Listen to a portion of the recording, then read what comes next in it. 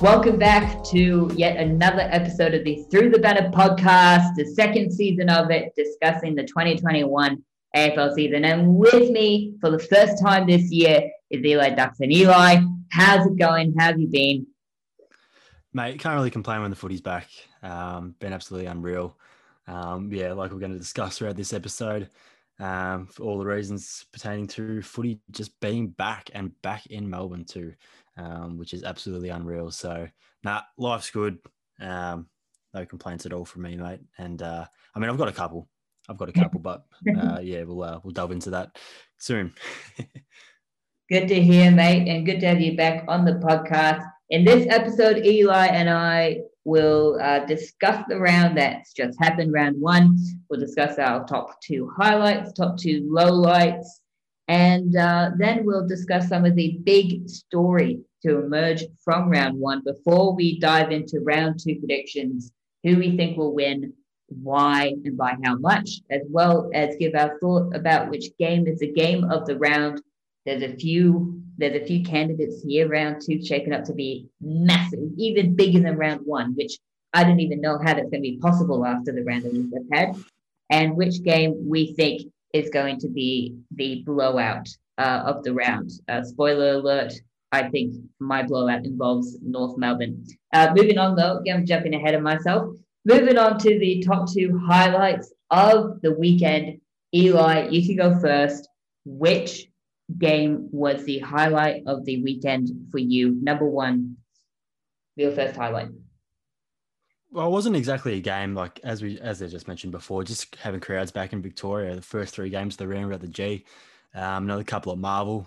It's absolutely unreal, especially the going through the second wave that we did here in Melbourne, and of course the rest of Victoria as well. But particularly in metropolitan areas, it was a very rough time, and it was good to still have footy going, but it was quite a few kilometres away. So it was just good to have football back in general. Good to see the crowds as well, and they were treated to a good game on Thursday night to start off too, which was you never know what to expect round one, especially with Carlton. There's always a lot of optimism, especially the last few years, which often starts poor and ends well, starts well and ends poor. So it was good to see Carlton really give it up to Richmond for 3.5 quarters. But unfortunately, the good sides run it out. But yeah, it's my first highlight, Casper. How about one of yours? Yeah, good shout. I'm going to say the Adelaide Crows with the biggest upset. I reckon this is the biggest upset since the Gold Coast Suns beat Sydney at the SCG in 2018 to end their losing streak that season and at that ground, and against the Sydney Swans too. Crows to win the stoppage clearance number by 1 and nearly match Geelong for centre clearances, considering how strong on paper Geelong's midfield is a massive effort. To dominate contested marks 12-7 and to cause enough pressure to force Geelong into 62 turnovers when you yourselves only committed 52 or 53, that's incredibly impressive. But the most impressive of all was leading at halftime 73-35 against a team that came second last year. Like, gosh darn, Adelaide. Goodness gracious me. Where was this for most of last year? Oh, my goodness. That is absolutely incredible. According to Fox Sports. Sorry, go ahead. Might I just add as well, not just a team that finished second, but a team that finished second and added the likes of Sean Higgins and Jeremy Cameron and Isaac Smith to the list, even though there was no Cameron. Higgins and Smith were still there, and you can argue they're a better side than last year. But yeah, keep going. Exactly right. According to Fox Sports, it's the first time in 50 years since 1971 when the reigning Wooden Spooner won against a reigning grand finalist in round one of the preceding season. That year, round one, North Melbourne beat Carlton. Taylor Walker, take a bow, 5 goals. Tex is back. The big Texan is back. The original big Texan. Sorry, Mason Cox. But yeah, Adelaide Crows they are my number one highlight. How about your second biggest highlight of the round, Eli?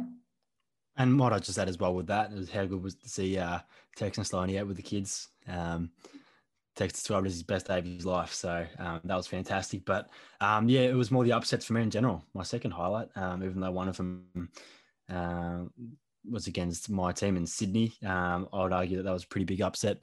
But I think it's just really good for footy to have these teams come up and I, I don't know if I'm in the minority here, but I felt like Adelaide were a much better team than what they were. Like you look at some of the players that they have running out for them, it's sort of bewildering as to how that was so recognisably poor last year, and Sydney too, because I look at that midfield, Kennedy and Parker. The addition of Hickey was a good one. And then, of course, you got guys like Ollie Florent, who was set to have a big year.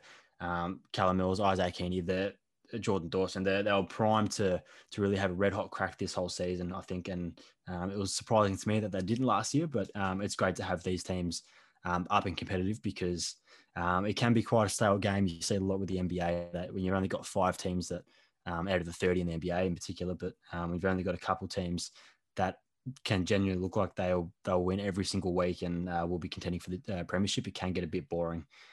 So it was great to see those two clubs really kicking it up. So and even GWS as well, they were pretty poor last, or especially the second half after the COVID resumption last year. So it's good to see them playing the quality football that you expect them to with a list like they have. So my second highlight was just the upsets in general. I love seeing it, even though it was against one of my teams, and that sort of goes into our next part, which is the low lights, and it has to be the upsets for me. Geelong and Brisbane, very, very poor. That's all we have to say, really. Touch on the Geelong game, but Brisbane's effort all game was just, talk about recognisably poor.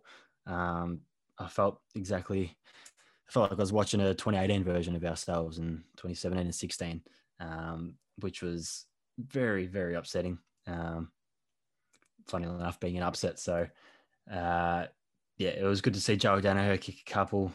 Sorry, Casper. Especially, even though it was against Sydney as well, because he was touted to go there after last season. So it was good to see him getting on the board early. But the way we finished the game, especially our second half, it was just deplorable. How about your lowlights, Casper? Well, I'll mention my second highlight before I get into my lowlights. I'll say this, right? And I'm sorry, but I want to dive into some of these statistics of Sydney's victory.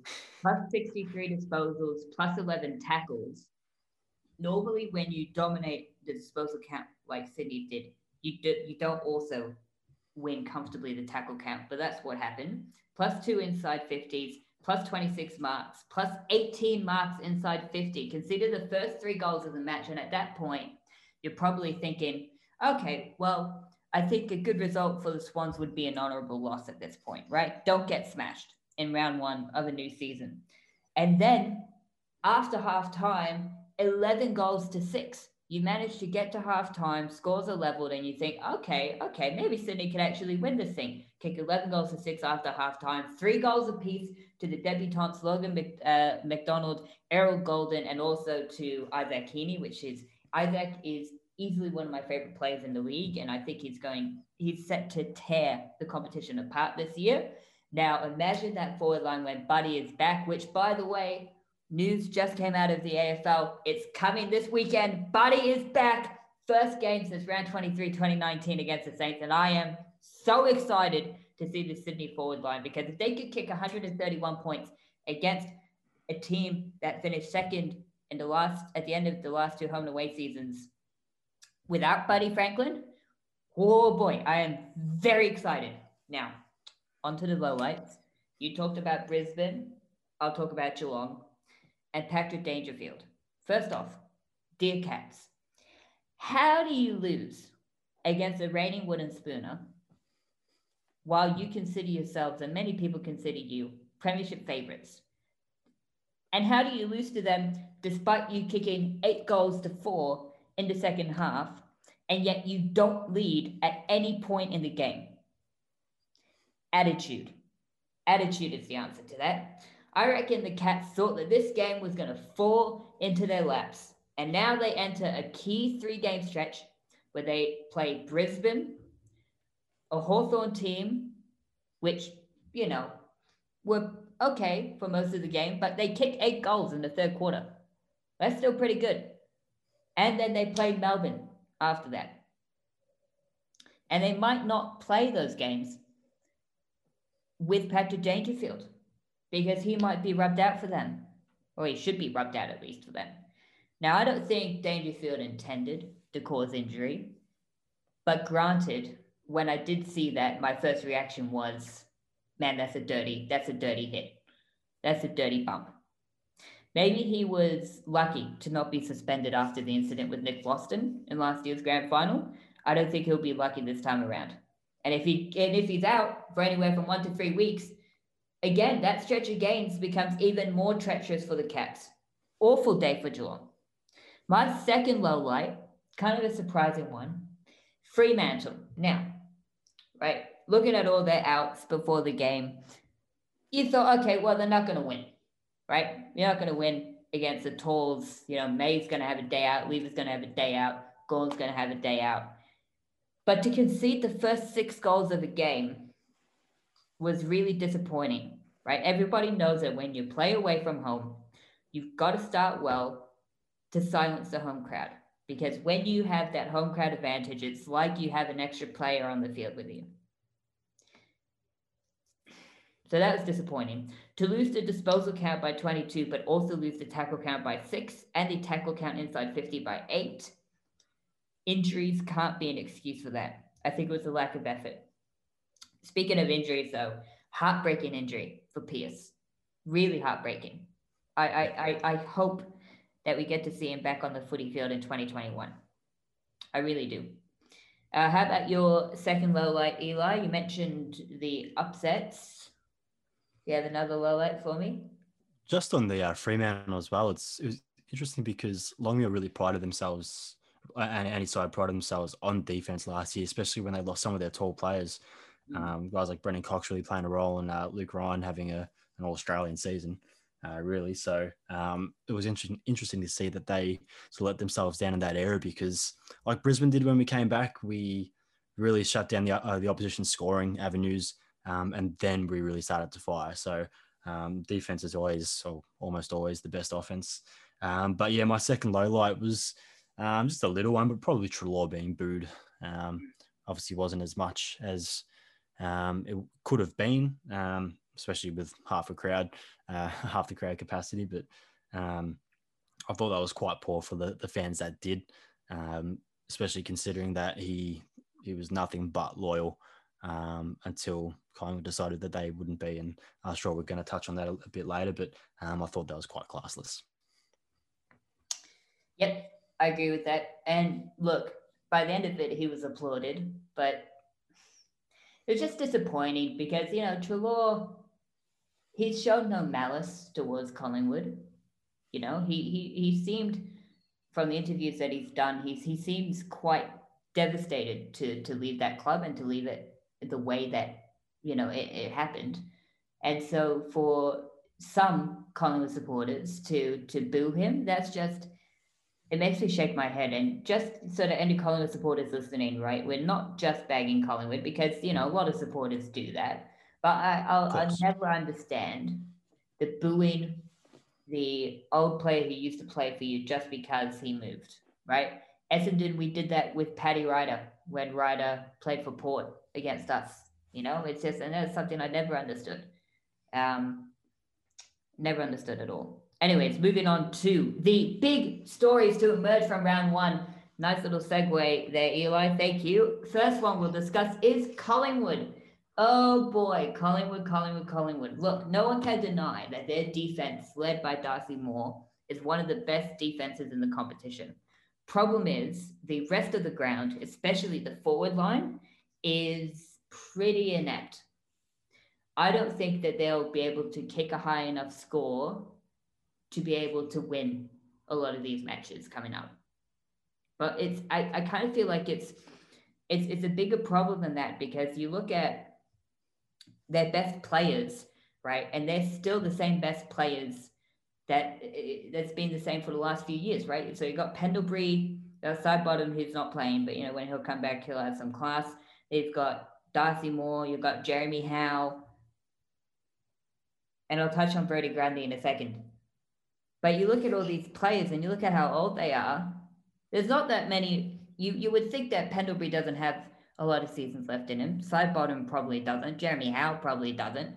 And once they retire, my question is, does Collingwood have enough depth to be able to cover for them? And I just think that that's a major kind of negative for Collingwood at the moment, is that I don't think that they have enough young talent coming through to be able to replace those champions when they do retire. What do you think? Well, I suppose the really good thing about the VFL East Coast competition is that we're really going to be able to see how the depth stacks up to the depth of every other team. So I think that'll be a good gauge once that commences, which is, I believe, in not next weekend, but the following weekend, but very soon regardless. So that would be a very good measure for them and every other team as well, of course. But I think what was probably most disappointing about the loss, and no doubt the Bulldogs are a very good side, and you know that they were just going to go to another level this year, and they showed that for most of the game. And even guys like Bailey Smith turning into 35 disposals and 2 goals. He's not just a handy midfielder anymore. He's shown that he can step up with the rest of their already elite midfield, and notably elite midfield too. So, but I still think Collingwood showed glimpses for most of the game. They certainly gave themselves a good chance to win the game at times, but it probably wasn't the performance that they would have liked coming out of the treacherous off-season that they had, which we don't need to touch on anymore because everyone knows how deplorable it was. So I think they really needed to come out and try and make a statement, not just to the league, but just to rebuild some belief within themselves, within the 4 walls of the club, really understand that they're going in the right direction, because now this probably puts a bit of pressure back onto Nathan Buckley, to be fair, because he's questioned his involvement with the club himself. That hasn't been external noise. That's come straight from him, and he's openly said that if he's no longer the right fit to be coach, he's happy to depart. But and you also look at who's left to come back in the side, and it's not a lot. You got Steele Sidebottom and probably Chris Mayne. They're probably the only 2 that you think for sure they'll come back in. I might have missed someone, but just off the top of my head, I'm quite certain that they're the 2 guys that will walk straight into their 22 or 23 now. So yeah, I think they probably would be a little bit disappointed. But in a low scoring game, it probably does suit them. You're right. But they are missing that key target, I think, going forward. But yeah, wasn't the ideal start for them, I don't think. I agree with that. Definitely not the ideal start. It's interesting. I was talking to Liam, another co-host on this podcast, excuse me, and I asked him about what he thought about the Grundy deal. And it was interesting, in that conversation, he had the audacity to compare the Brodie Grundy deal that he just signed at Collingwood to the Buddy Franklin deal back in 2014 with the Swans. And at first I was taken aback by that. And I started to, try and say, well, the Buddy deal, it's not just about winning premierships, brought in, it's like Plugger 2.0, right? It's about bringing in crowds, putting bums on seat in a mostly rugby league dominated city. But then I thought about it, and it kind of makes sense, because Buddy in 2014 and the Swans had a very slow start to the year. I remember coming into round 5 that season, the Swans had lost 3 of their first 4 games, pretty comfortably too, including losing to the Giants for the first time. And people were, calling it the worst deal ever, right? Look at all this money that Swans have, and Buddy's not even firing. Well, when in round 5, kick-started, acted as a catalyst for us to make the grand final that season. Won't talk about the grand final, but that's besides the point. Buddy has since gone on to prove Sydney's investment was wise, even if it was very pricey. Brodie Grundy, right? Similarly, very slow start to the season. He wasn't good against the Dogs, but I think he has an opportunity to turn it around for the rest of the season, whether or not it happens straight away in round 2 against the Blues, or whether or not it happens slowly. But the pressure's on him now, because Collingwood went ahead and signed him to a massive deal worth a metric ton of money. And then they go and they kick Adam Treloar out because they didn't have enough money to pay him and they wanted salary cap space or whatever it was. And they kicked out Jaden Stevenson, who had a great game for North Melbourne. They kicked out Atu Bosanabalagi, great youngster, also in North Melbourne, and kicked out Phillips, who went to Hawthorn, kicked a goal for the Hawks in that third quarter avalanche. So now the pressure comes on Grundy, and it comes on the Collingwood list management, because if Brodie Grundy can't turn it around, the discontent for that deal and discontent will only continue to grow as the season progresses from Collingwood supporters. So I can say to Brodie Grundy is, I wish you all the best. I wish you all the best. But I honestly wouldn't be surprised if at the end of the year, if things don't improve, that some of the people responsible for the list at Collingwood might need to find themselves another job. That's all I'm saying. That's a very big call. Very big call indeed. Moving on from a team that disappointed to a team that really disappointed. Now, I tipped Geelong to miss the finals in the first week episode, right? And I know that was a big call. It's a kind of a gamble, right? Because Geelong has been the best home and away team of the 2010s, and that continued into 2020 as well. But they showed nothing in round one to prove me wrong. It looked like during that first half that Geelong was struggling with the weight of expectation, because the expectation is definitely there. It's flag or bust for them.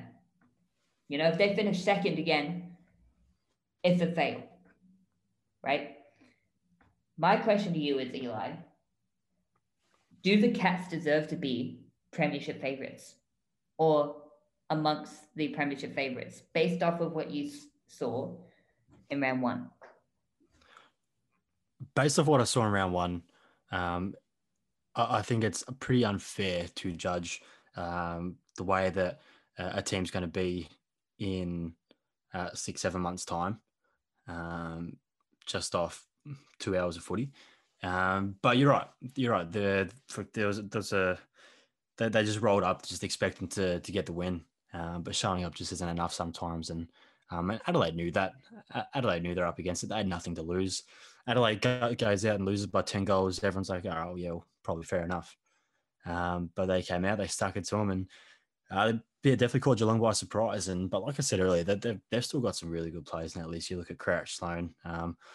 Hopefully Walker maintains that form, because he lost it for a big patch of last year. But then, yeah, guys like Brodie Smith, Rory Laird, Tom Doedee, who stepped up into leadership roles, a leadership role, I should say. They've still got a very good team. But, yeah, Geelong, I still think they deserve to be up there as favourites for the flag. And I think Geelong know that as well. And that's why they've gone and recruited experienced and older, I'll say old players, because I think Higgins wouldn't have too many years left in him. Isaac Smith isn't going to be there until 2030, that's for sure. You know, like a lot of the teams that are really trying to rebuild, they'll be recruiting guys that will stay there for the next 5, 6, 7 years. But they know that they're just going to try and get the flag for this year. So I think we'll see a big difference when Jeremy Cameron comes back into that side, because he's going to redirect so much for Geelong and so much service. And, you know, the service to him is still going to be very quality. And then it's going to get to the feet of him. And you got guys like, Ablett's a big loss there. But then you got guys like Parfitt. Hopefully Akin steps up a bit. Brian Myers and his unusual kicking technique. I know one of my Geelong friends is somewhat critical of him, but he's proven to be a goal kicker in the past. So they've got class on every single line. And I think much like the Melbourne Storm on the weekend, that they really miss Cam Smith and his direction out there. They're missing guys like Ablett at one end and Harry Taylor up the other.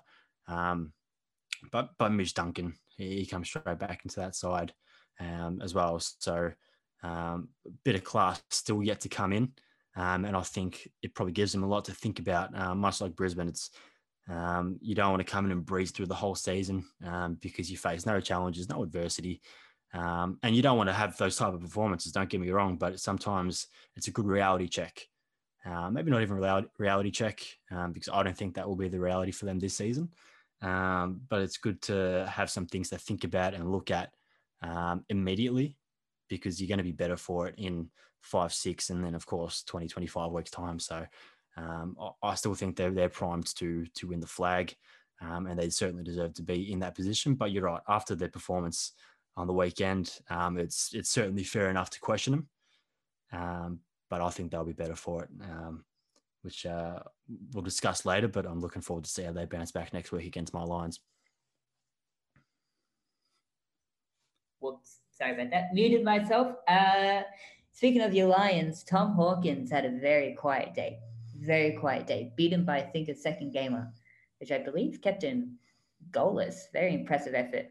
Coming up against Harris Andrews, he's got to shake that off, Tom Hawkins. If Geelong has a chance to beat Brisbane, he's got to shake that off. Because Harris Andrews, I think, is the best defender in the competition in the post-Alex Rance era.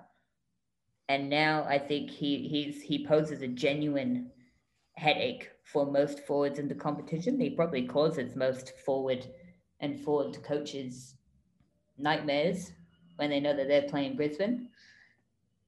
And so I think that Hawkins just has to shake that game off. And he just got, if Brisbane's if Geelong, is a chance to beat Brisbane, he's got to take that game by the scruff of the neck. Moving on to... Sorry, Caspi did just cut out of that last point. He said if Geelong had any chance to beat Brisbane, they should. Gotta love internet, don't you? If Geelong any chance to beat Brisbane, Tomahawk has to take the game by the scruff of the neck. And I think he's got a very good chance because he did do that. And you saw that in the preliminary final last year. He really had good games, and even during the regular season, he did perform quite well against Harris Andrews.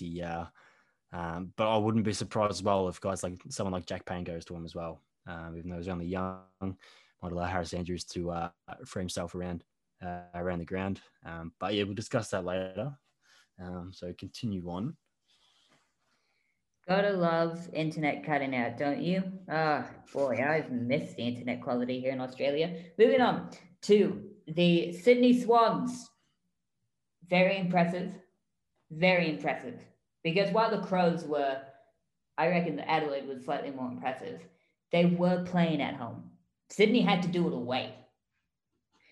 At the Lions, and Brisbane has one of the best home ground advantage in the competition. They've had that since the start of this great run in 2019. They've been almost impossible to beat at the Gabba.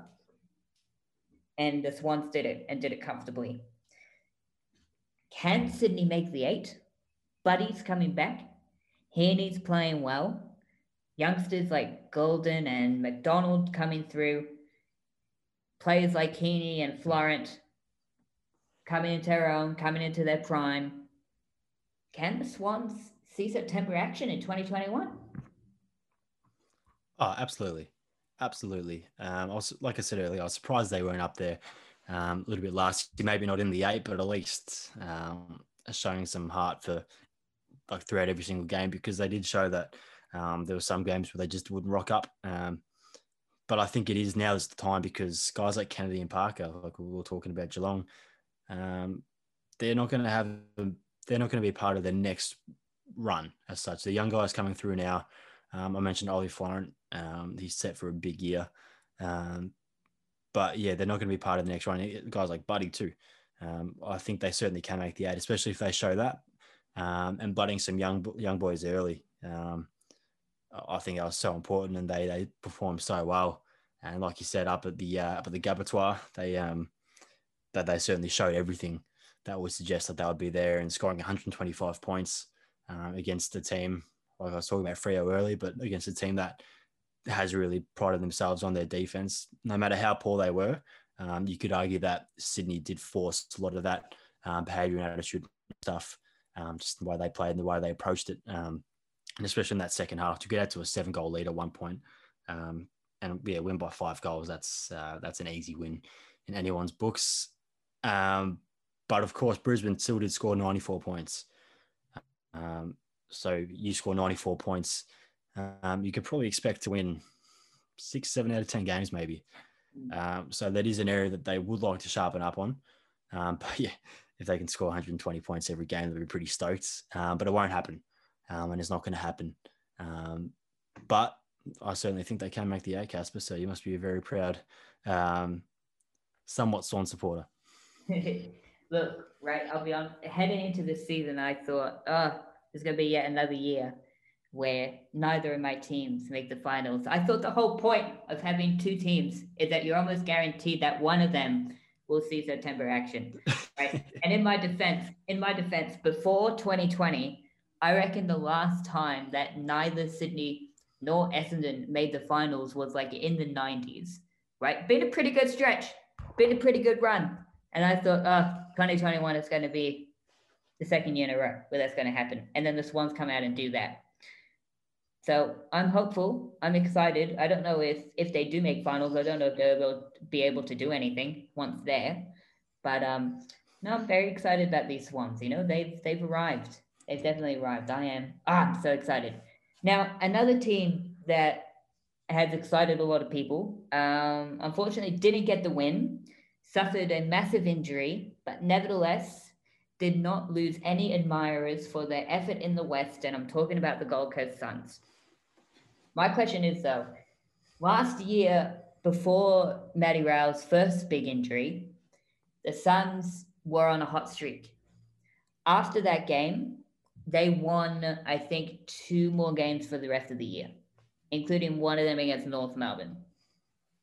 You know, no offense, North Melbourne. That wasn't super tricky to do last year. Just saying. So now, my question is, can the Suns, because we know they can win games against teams that are worse than them or around them on ladder without Matt Rao, can they win games against decent to good teams without Matt Rao? Because we don't know the extent of the injury. It didn't look good. It was one of those injuries where watching it, you think there's nothing in it, which of course is always the worst injuries.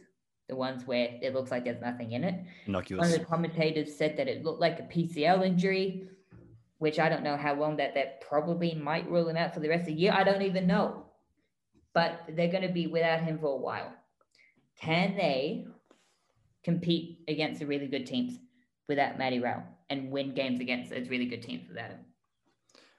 Well, I think regardless of how long he is out for, they're just going to have to get used to it. And they were used to it last year. They played majority of the season, like you said, without him to little to no success. So it's not a foreign thing for them. And I don't think that a lot of their game plan will be focused and centered around Matt Rao. Because, yeah, like you said, he only played, what was it, 4 games, was it? He got injured in round 4 or round 5. So, yeah, they'll be so used to him not being there. I don't think it should affect the way they go about things. But to your question, can they win against the decent to good teams? Look, they're going to find it difficult, and I think they would have found it difficult with Matty Rao. But I think they're going to show a lot more improvement from last year to this year because they showed all the signs of probably being able to contend for September action early last year. But then after Matty Rao's injury, there was no indication that they could. But it probably galvanized them, that injury last year, and it probably will galvanize them as a group again. Especially a lot of the young guys coming through. Like they really stepped up last year, and I think they'll continue stepping up. And then I think Lockie Wallace, he's continuing to show why he was worth that number 2 pick from Freo. Tuke Miller, he's been a good accumulator, and he stepped up into a leadership role over the last few seasons. I think he'll keep playing well. David Swallow, if he can keep fit, he'll keep performing. But you got young guys, especially coming out of that back half. Charlie Ballards, your Sam Collins, he won the BNF last year. He's a great player. Connor Butterick, Jack Lukosius coming out of that backline. They've got some very good ball users. And you saw in the practice match against Brisbane, I know it's just a practice match and you shouldn't base anything, any predictions on the season off that, but they absolutely dominated that first half. They were unbelievable. And it's the way they used it out of that back half, especially now with this new stand on the mark rule. They're going to be able to hit those 45s and run off and get good handballs and gain good meterage. And like I said, because they use it so well, I think it's going to give guys like Ben King some good service. Sam Day is just a big presence down there as well. And then you chuck guys like Rankin at their feet. I think they have a good chance to be competitive. Will they make the 8? I don't think so. Can they? I wouldn't rule it out. It's too early to base anything off, I think. Just the same with Sydney. The next month of footy is really going to show where they're at. Was it just a flash in the pan, great day type thing, same with Adelaide? Or is it that level of output that they can continue to provide? Which I'm so looking forward to seeing. Like I said, it's really good for footy to have these teams stepping up and being able to kick it, match it with the top 4. Because coming into the season, I think a lot of people were pretty set on who's going to dominate. You know, like it's pretty similar to last year, and these clubs have recruited well. I think Port Adelaide being one that probably I think deserve to be fag favourites. And of course, Richmond, it pains me to say. So if Gold Coast can match it with these teams, for at least 3/4 of footy, I think it's very good signs for them. Of course, you want to do it for 4, and if they can do it for 4, I think they've got good chances to win. But I think there's probably too much class on these other teams for them to probably win those games. So to answer your question, yes. It's certainly possible. We're really excited for them because it's good for footy and it's good for footy in Queensland. The rivalry between Brisbane, they were in Brisbane last year, even though it's not malicious by any means. It just generates a lot more interest, and the more we can infiltrate on the NRL and the rugby union presence up there as well, the better we'll be as a footy community. Not that we hate rugby. That's certainly not the case, but we like footy more. Absolutely. It's a far better sport. AFL is listening to this. Please, please, please put one of the Gold Coast Brisbane Q clashes this year on a Friday night. Can you imagine how big that would be? Oh, goodness gracious me. I would break into somebody's house to watch that on TV. Oh, that'd be so exciting.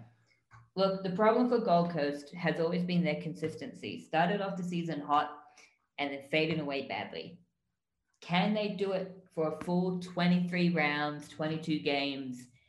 We'll see. I'm slightly skeptical because, again, they haven't shown in the past that they can do it. But yet again, they managed to nearly beat the Eagles without Matty Rowell for most of the game and with Isaac Rankin having a quiet game. I think he had only 10 or 11 touches. And you mentioned how great David Swallow was. Jared Witts had only, I think, 11 or 12 touches. So if Witts and Rankin had a good game, they probably would have won that one. So it should be interesting to see the goal. And it's also it's really hard to say that these teams should be based on form as to how they can perform for the following season, because you looked at Collingwood in 2018, I think they finished 15th or 13th, and Richmond finished in a similar position. They won the flag the following season. Brisbane finished bloody 16th or 17th, and we come up and we finished second for the last 2 seasons in a row. So anything is possible. And I think West Coast are a quality outfit, so they probably did get tested there early. But yeah, like you said, super exciting to see how they go about things, especially if they can get firing. And I think Stewie Dew is certainly the man for the job. So I'm hoping he can sort of rally him and get him up and about, because we've seen I don't know if you've seen in the Making That Mark doco, he certainly loves a good rev up, and he'd get me up and about. That's for sure. I wouldn't be one to question him or get in his way. Look, I haven't watched it. I really, really want to watch it. Although my favorite clip was undoubtedly Nick Nantnui reacting to Riley O'Brien's broken phone incident from last year. Look, it's really interesting. I saw on Fox Sports, they reported that this round was the second time since the 18-team competition started that the bottom 4 teams from the previous season, 3 out of the 4 of them won in round 1. So it's back in 2012. I think Port won in round 1, 2012. I think Brisbane, and there was another team that I can't quite put my finger on. But yeah, really interesting. That was the first time in 9 years that that's happened. Yeah, And well, to be honest with you, it's great for the competition. If you point out another American competition, the NFL always get the Steelers and the Patriots, always get the same team dominating, and right? Tom Brady. You got fans of the Cleveland Browns and the Jacksonville Jaguars who are just like, well, when is our turn? And now you look at Cleveland dominating.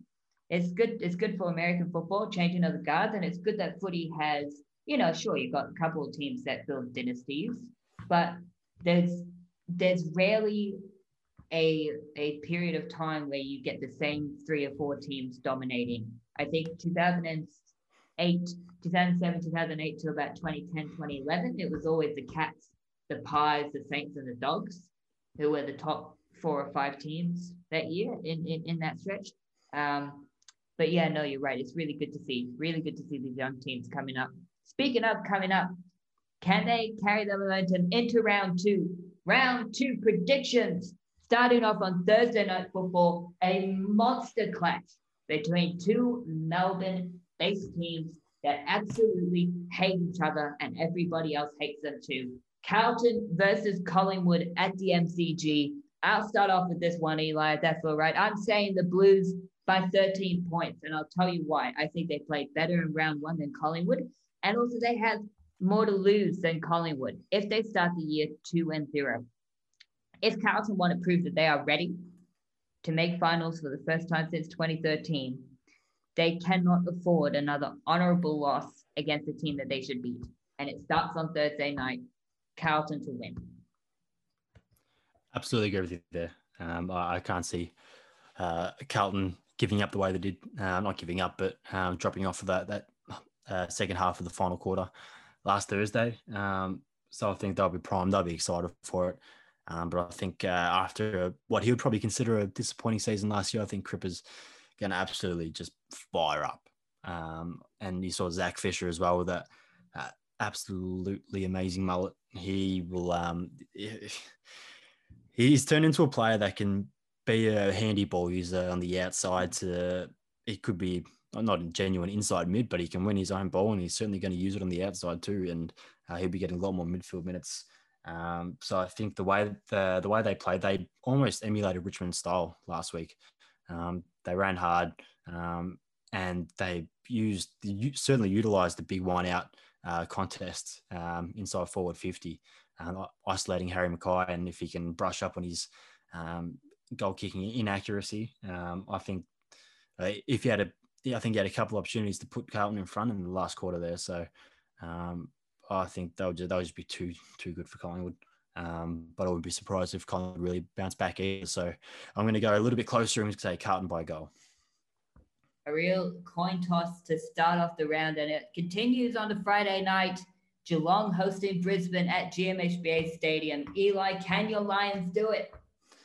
I certainly hope so, and I think my bias will come into it here and say that we will win. But again, this is the game that I'm looking forward to the most, Casper.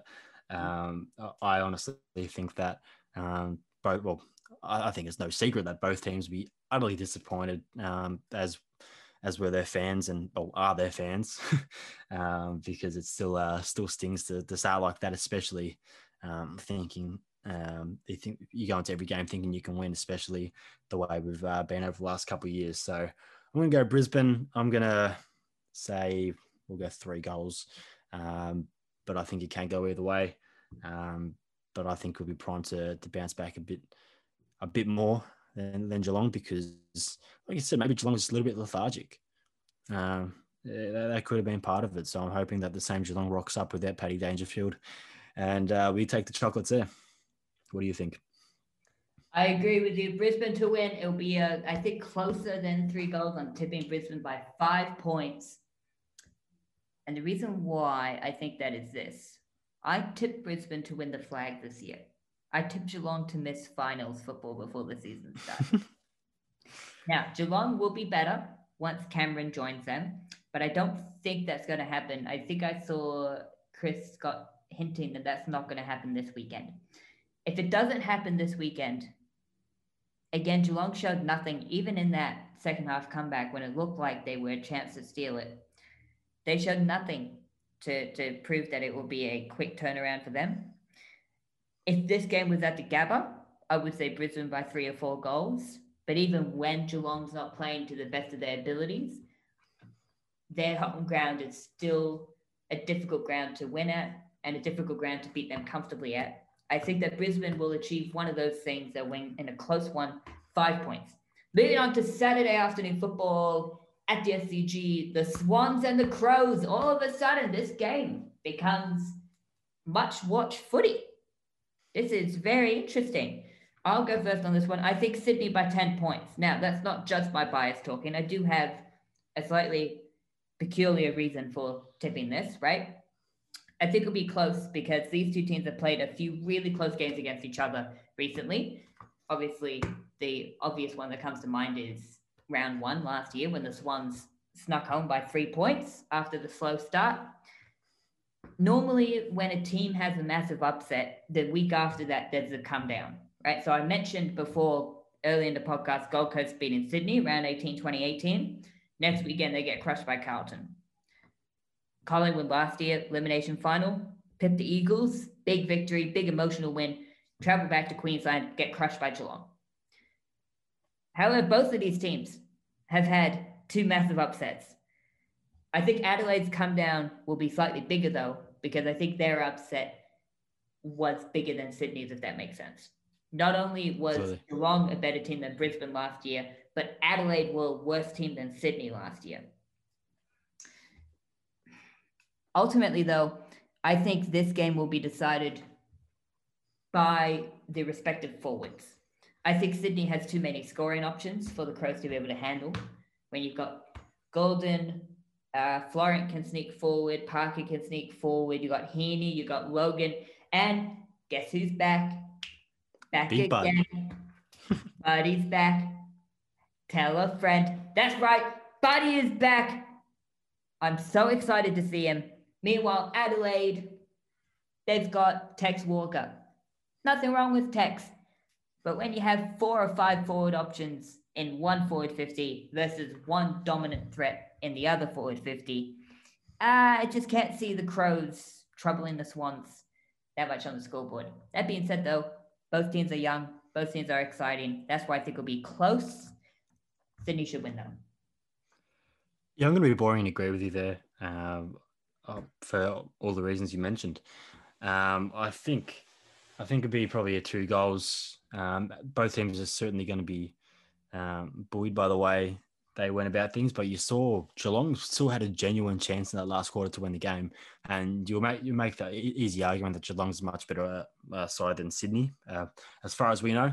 Nothing to suggest that so far, but I think that's what our logic could dictate and should dictate. But I think if a side can get a run on, it's often not because they've built the momentum just for being good. It's because the other side's dropped off.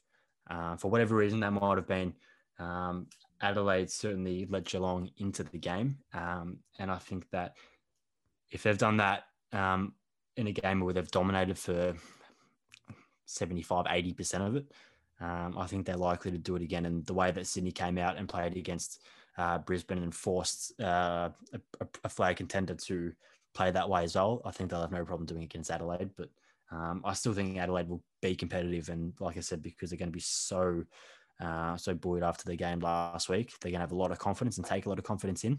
And if they can get a good start, it should be a good game for majority of the contest. So, but yeah, Sydney for 2 goals.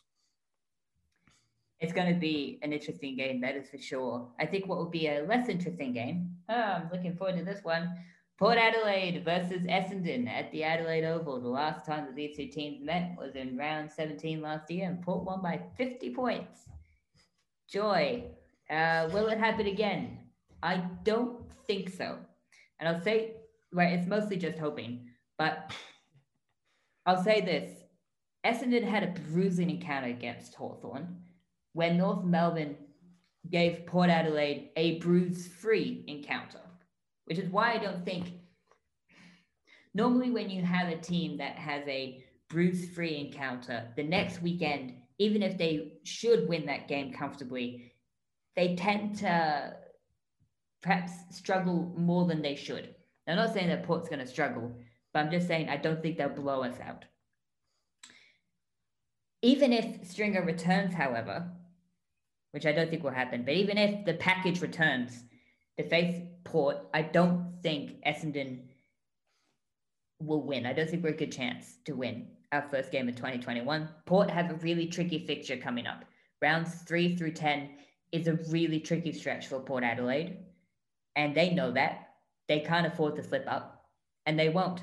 Port Adelaide by 27 points.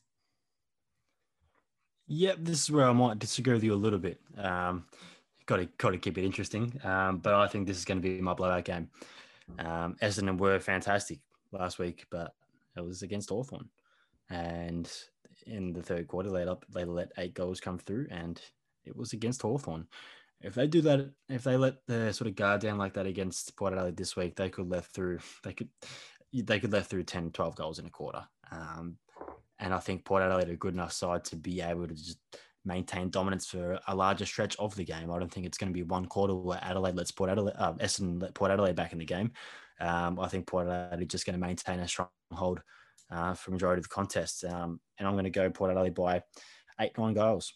I think they've shown, especially last season, they could have very easily been playing in the grand final. They were a kick or two out of it. So, and knocking off Richmond at that as well, which unanimously should probably be the everyone's least liked team in the competition, but also they're probably the best team in the competition. And for them to get up, I think the last year just sort of solidified that. But I think Port Adelaide would just be too strong all over the ground for Essendon in this competition. So this will be my blowout of the round. Yeah, there's a part of me that's terrified because I know that could very easily happen. Moving on to the next game. Saturday night footy at Marvel Stadium. This one could be a sneaky chance to be the game of the round. St Kilda versus Melbourne, heaven versus hell. I'll let you get into this one, Eli. Do you reckon it will be heaven's turn to triumph over hell, or will it be hell's turn to triumph over heaven? I'm going to go to the Saints on this one, just simply because I think they could be contenders this year. They showed that they had a mild improvement, not a mild improvement, a very good improvement from 2019 to 20, and I think they'll just keep going up this year. Very good performance against GWS round 1, and I think they'll win this game by 5 goals. Melbourne will be a lot better. If it went the other way, I would not be surprised at all. But I think St Kilda will. They're going to start this season very strong, and they'll be 2-0 after Saturday night. 5 goals. Wow, and I thought I was harsh on Melbourne. Look, I'm tipping the Saints to win. I think it'll be close. I'm tipping the Saints to win by a couple of goals. Again, the reason why I'm tipping St Kilda, I'm not tipping Melbourne. Melbourne had an easy victory against Fremantle, relatively bruise-free. St Kilda, on the other hand, found themselves 16-odd points down in the last quarter in the pouring rain in Sydney, and they had to grind their way to victory, which they did. Because of that, I think they're going to bully Melbourne just a little bit. But also, you look at how Melbourne won last and against Fremantle, and that was mostly due to May and Lever's intercept marking. The Saints are going to allow that to happen, right? Because I think St Kilda is a better team than Fremantle. They're not just going to keep kicking it up in the air to let May and Lever have a free run at it. It's not going to happen. I thought the Saints were going to struggle against GWS because of St Kilda's lack of big men, and they didn't. It wasn't a problem for them. And so if it wasn't a problem against the likes of Shane Mumford, then I don't think it would be a problem against the likes of Max Gawn. It could be a very interesting game, though, and it might even be a preview of a September matchup. Maybe. Saints to win. Moving on to the Gold Coast hosting North Melbourne at Metricon Stadium. I don't think I have to explain this one, do I? Gold Coast by 55 points. Wow. Yep, that's the end of that segment for me. Gold Coast by 55 points. The last time they played, the Suns won by I think 63 points by memory. They should have won by 90. The only reason why they won by only 60 odd points was because of their inaccuracy. They should have won by 90 plus.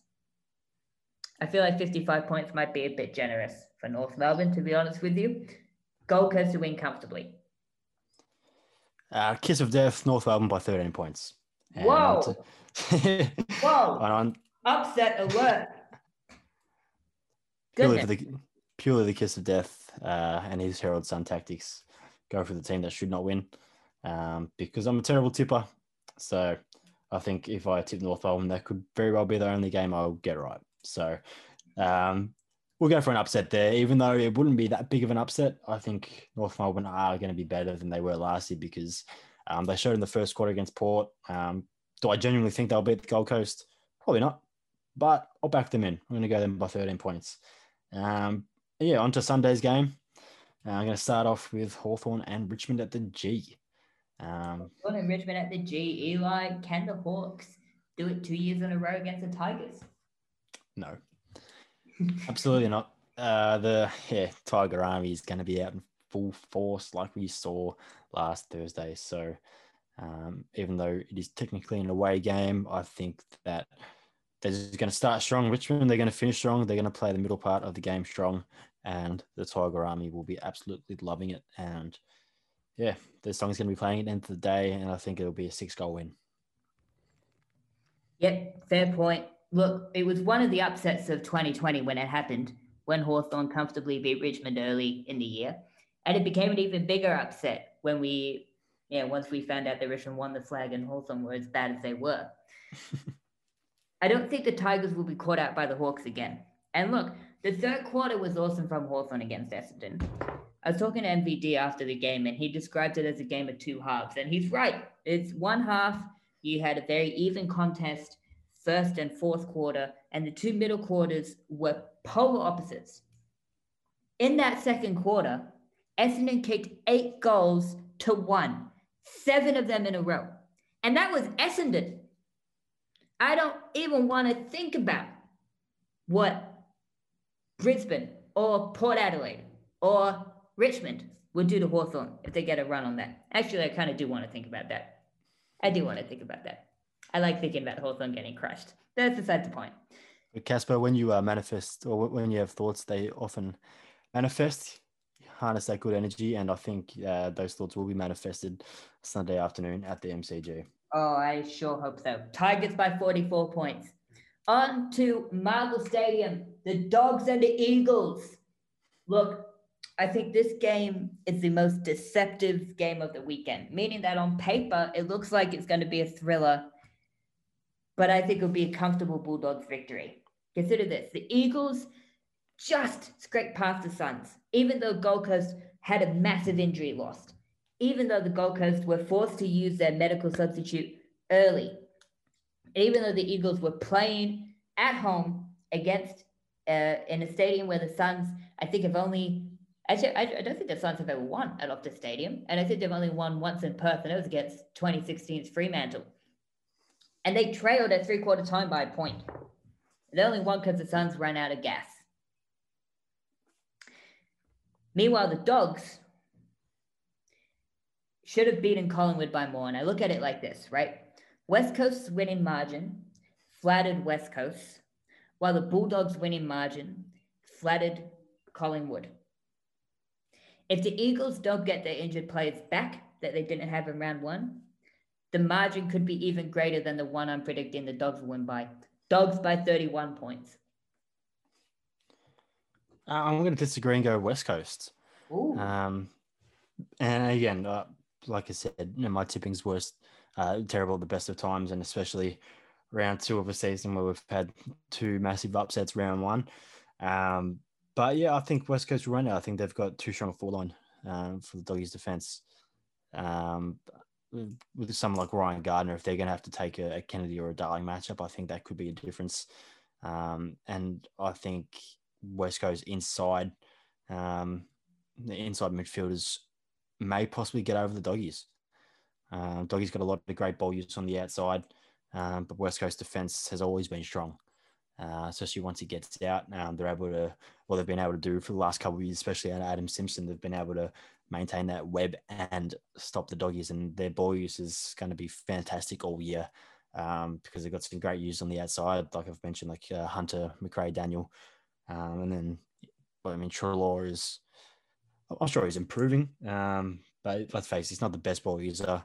The Bont's a penetrating kick. He's fantastic. We all know that, but I think West Coast might be too strong in the middle part. The inside mid, especially. I still think Doggies have the best midfield and depth in the competition.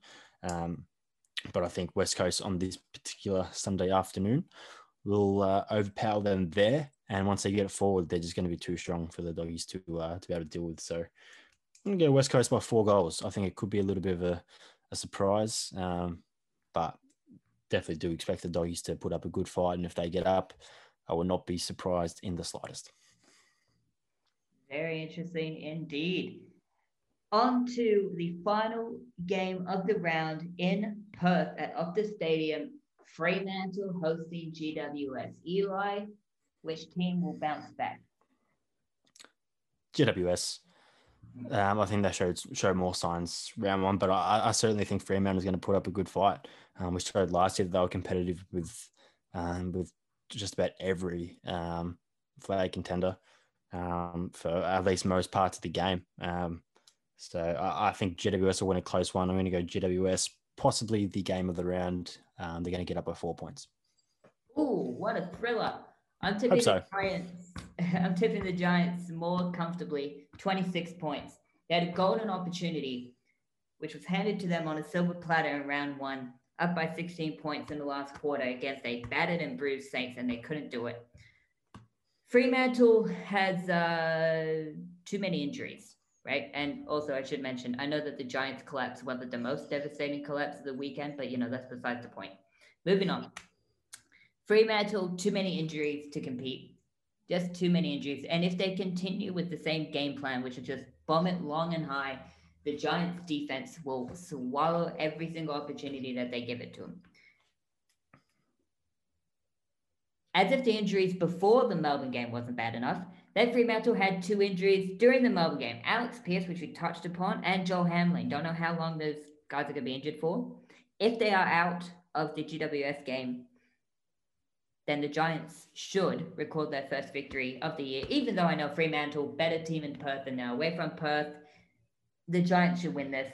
Last year, the Dockers were very good. I think the one game that they were really disappointed in was losing to the Giants. I think they lost by 5 goals or so to GWS.